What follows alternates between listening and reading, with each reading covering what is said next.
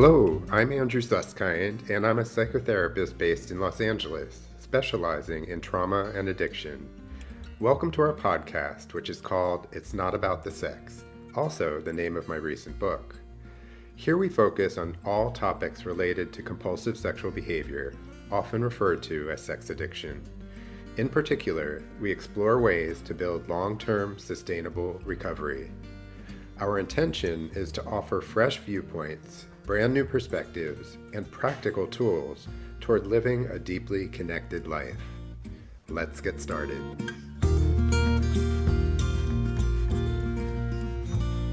Today, we've got a great podcast for you. We're going to be talking about emotional sobriety. And emotional sobriety is actually something I focused on in the first chapter of my recent book. And today, I'm here with my colleague and my friend, Sue Merlino. I'm pleased to be discussing this with her. Hey, Andrew. Great to be here. Hey, Sue. Great to see you too, as always. It's great. Your book is coming out soon, and people can get that already on Amazon.com, right? Absolutely. It's ready to go. Cool. And they can read little excerpts on there as well? Yeah, they can read some excerpts. They can read some testimonials. They can send me an email. I'm completely open to any contact with any of our listeners. Oh, that's fantastic.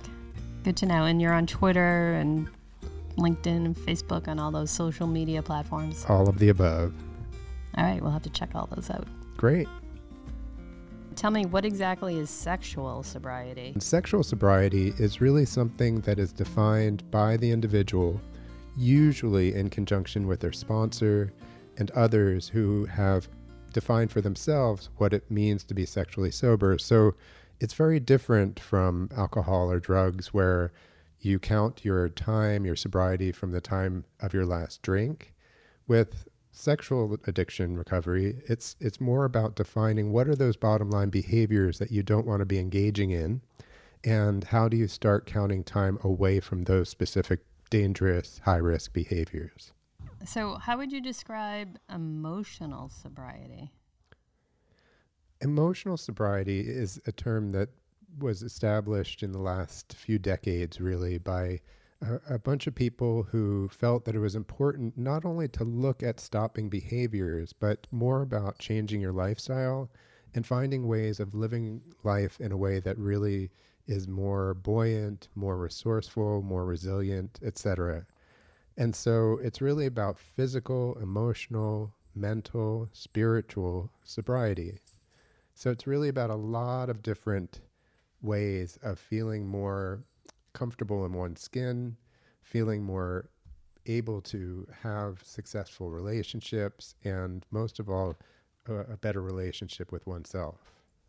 So you use the word changing your lifestyle, and you hear that a lot when people want to take on better eating habits, and it's not an easy thing to do. It doesn't seem like that happens overnight. So it's a lot of, I would say, work, doing the work around it and making it yours. You own it. You have to change so many different beliefs and all that around it.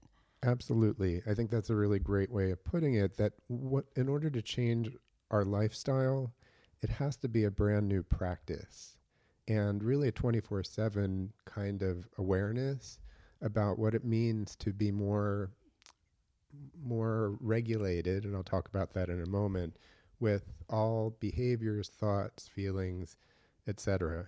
So let me just give you an example of the opposite, because I think it's important to take note of why emotional sobriety is so important to focus on. So some of you may have heard of the expression dry drunk.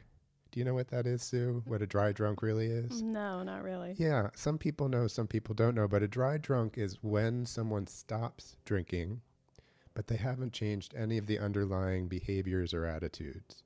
So in other words, it may look like they're not an alcoholic anymore because they're not actually drinking, but underneath of it, they tend to be rageful. They might be quite depressed, disconnected from others, etc. So there's still misery underneath of someone who's a dry drunk. The same thing goes with any behavior that's addictive or compulsive. So if somebody gives up their dangerous sexual behaviors, but they haven't done the deeper work on themselves. We could call them a dry sex addict in a way, right? Almost like residual feelings and things that they're still connected to, that they're still trying to find some sort of pleasure in, because it's a habit. Right. You know, you see that with all kind of addicts, and people in bad relationships. They keep doing it over and over and over and don't really know why. Right. Let me just say something about that, because that's such an interesting point. On the surface, it may look like somebody is trying to feel better, right? By having another relationship, by having another kind of sexual behavior or experience, by drinking or overeating or whatever that might be. But underneath of it, what generally got them into those patterns was that there was some kind of suffering, some kind of brokenheartedness underneath it all. And if the brokenheartedness isn't addressed, it just perpetuates the problem, and it just keeps on going and going and going. So you use the word regulation. I want to go back to that. I'm not sure I really understand it clearly. Can you say a little bit more about what the word regulation means? Absolutely. Regulation really relates to the nervous system. So if we think of ourselves as either being regulated or dysregulated at any given moment, regulated refers to when we're feeling more resilient, buoyant, resourceful, where we're experiencing the fullness of our life, and we're feeling really positive generally about what's going on inside of us and around us, right? Dysregulation is everything from feeling panic to rage to disconnection to dissociation to frozenness, anything that is less than buoyant and resourceful, etc. So when we're talking about regulation, we're talking about regulation of emotion, regulation of mood, regulation of behavior, and regulation of activity level, just to name a few. And in the 12-step world, they talk a lot about living in moderation. So regulation also implies this idea of living in moderation, not in extremes. So people aren't really coming to that on their own, though, are they? Do they really understand what regulation and deregulation is, or is that something that's brought to their attention later on? I mean, you know, just walking around like, oh, I'm deregulation right now. Like, I am so off the wall. Right. I am just so dysregulated. I don't know what to do with it. Exactly. I think that regulation as a term is starting to be used more and more. It comes more from the therapeutic community, from therapists and from different types of healers talking about regulation and dysregulation. But it's being talked about more in the 12-step rooms. People are really understanding more that this is a brain-body issue, right? Mm-hmm. This is mind, body, spirit, and soul. And so regulation is all part of that, and it's becoming more a part of the language, and hopefully helps people understand and have an awareness of, am I feeling more like myself, or am I feeling off, basically? So Andrew, what are some clues that someone isn't emotionally sober? Right. It's pretty clear when somebody isn't emotionally sober, because what you're going to see is someone who just isn't comfortable with who they are. And it comes out in lots of different ways. But some of the things that my clients often tell me is, no matter what I do, I just can't relax, right? A difficulty just breathing into and feeling more grounded with who they are. Or I can't shut my mind off. I'm constantly worrying and worried about this, that, and the other thing. Often with sex addiction, there's obsessive thinking. So when the thoughts just won't slow down, and something continually latches on to a problem or to a memory or to anything that is worrisome for someone, that's another example of emotional sobriety not quite being there yet. So the flip side, just to clarify, is that someone who can relax, someone who isn't constantly worrying, and someone who isn't obsessing all the time generally is a sign that they're moving in the direction of emotional sobriety. So when you have clients come to you, are they usually in this kind of spectrum of I just picture someone antsy and just kind of nervous and a little neurotic, and is that usually at the point where they just seek help? Is that something that you see? So are you talking about my clients or are you talking about us? Because are we self-diagnosing here? Right. Well, in essence, aren't we all like that some of the time? Well, that's what I'm thinking. Like, I see this, like, on the 405. I'm like, we should just have a little toll booth and just, like, pull every third car out and absolutely say, okay, we need get you some tools to get in place there. Right. So emotional sobriety isn't just for addicts, right? It's not for people who are drawn to addictive compulsive behaviors. It's really for 100% of the population, because it's more about an awareness and a mindfulness of how do we feel kind of at our peak performance, so to speak.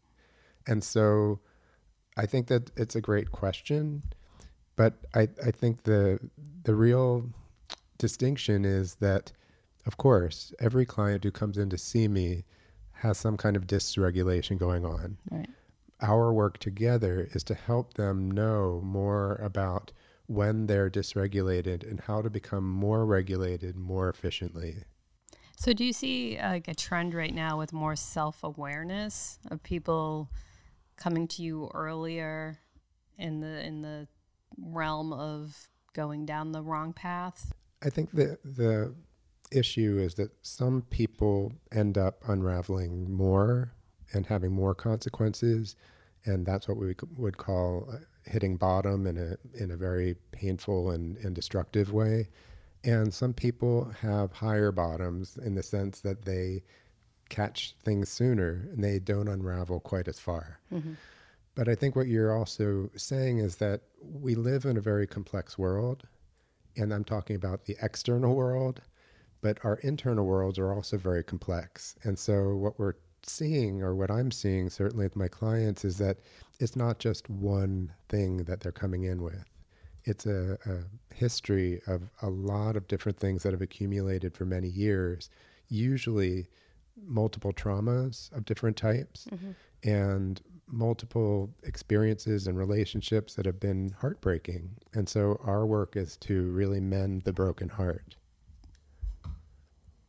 So back to how to actually have some tools in place, and how do you have some suggestions that you give your clients to help build a better emotional sobriety? Absolutely. And this isn't exhaustive, but a few things that I came up with is what I call the 3 R's. It's just an easy way of remembering. So the first R is relaxation. I believe that relaxation is an art.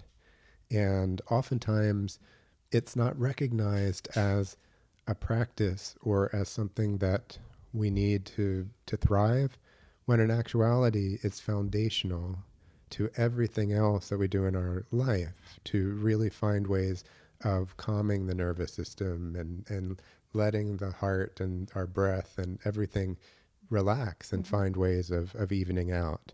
So whether it be through meditation or through some of the wonderful apps out there, or simply learning belly breathing and practicing that can be very effective. The second R is regulation. I think we've talked about that at length already, but we're really talking about working with our emotions, moods, behaviors, activity levels, so that we can find moderation, so that we can observe ourselves and find ways of being more attentive to things that sometimes become extreme or out of control in some way. And how do we find ways of really observing ourselves and being more cognizant of that? In program and some other places, they call it respond, or responding rather than reacting. So how can we... That's huge. I mean, that's something to be so aware of in our culture that we live in now. I think we live in a responding culture, and everyone's looking for everybody else's response. But different things trigger different people different ways. For And sure. yeah, and someone could say one word a way that triggers something you might not even be aware of. But it's like having that self-awareness again and is very important. Yeah, and I'll just add one thing to that the trigger that causes the reaction is really something that is historic and based on old roots. So if we can have the reaction, which is natural, and then again find our way back to a more regulated space more quickly, then that's really the work. Mm-hmm. So it doesn't have to be all about reactivity. And then the final R out of the 3 R's is resiliency. And I love the word resiliency because it really speaks to how to notice what the nervous system has to teach us. And one of my teachers says, restoring the wisdom of the nervous system. And so that resilient space or that regulated space inside of us is really a sanctuary that we can learn and practice and get to know better and better. Wow. So there is a lot of work. Absolutely. Sounds like, It's a lifestyle change. It's a practice. It's incorporating all of these ideas into your daily living. So all of this reflects back onto oneself, but I can imagine that that has so many more benefits with connecting with others as well. Like you really, they say you can't love another until you learn how to love yourself, and that I'm sure that that happens with connections. Until you can really connect with yourself and be aware, that would speak volumes to being able to connect with other people. Absolutely. And what's so important about what you just said is we're really talking about heart opening, right? When we're dysregulated, our heart is closed, or at the very least, it just has a little bit of a crack open. And regulation and emotional sobriety is really about heart opening so that others can reach us and we can reach out to others. So there's that open channel between the two of us. There's been a lot of study and a lot of talk recently about secure attachment versus insecure attachment. And I'm not going to go into the whole attachment theory right now, but secure attachment implies that we trust, that we respect, that we love in a way that others can have our back and that we can have others' backs. And that's very sophisticated relational stuff, right? That's really what gives us that ability to truly have people in our corner and for us to be in other people's corner. Emotionally reliable people that we really know we can count on. So I like when you say it's biologically wired, because you do sometimes meet people who are just like that naturally. You just get an instant connection with them. And whether or not they're aware or have gone through any of this, you know, maybe they're just born with it. So it's just kind of really interesting to see that, yeah, we are biologically wired for connection, but somewhere along that line, something could have gotten turned off or just whatever experience or, you know, we go back to childhood traumas and people might not even know what trauma or understand what trauma is or was to happen, but it shut off that connection for whatever reason. Right. So it's just fabulous because I've met some people who you see them as someone who understands, and for us who don't have that naturally, to do the work, to take these steps, the relaxation and regulation and resiliency that you mentioned, to do the work and make those connections, and leads you down a happier path, you know? So it's fabulous. Yeah. And what I want to also acknowledge, since I'm sitting here with you, is we've known each other almost 35 years. And I'm sitting across from someone who I know is emotionally reliable and who I get to have mutual regulation with. Right. So even as we're having this podcast today, we get to experience that unspoken language. That's just there. Yes. And that's often when we feel that deeply, as I do with you, my anxiety level drops. Sure. Yeah. My sense of open-heartedness opens up. Right. And the brokenheartedness of the past gets diminished. Yeah, that's fantastic. And we met back when we were in our 20s, before that frontal lobe is probably even developed. Do you think that there's an age or longevity that's related to those connections? Or can you meet somebody now and still without the length of time? Because I know sobriety is connected with time, like you mentioned right at the beginning. But Well, I think you kind of implied this before.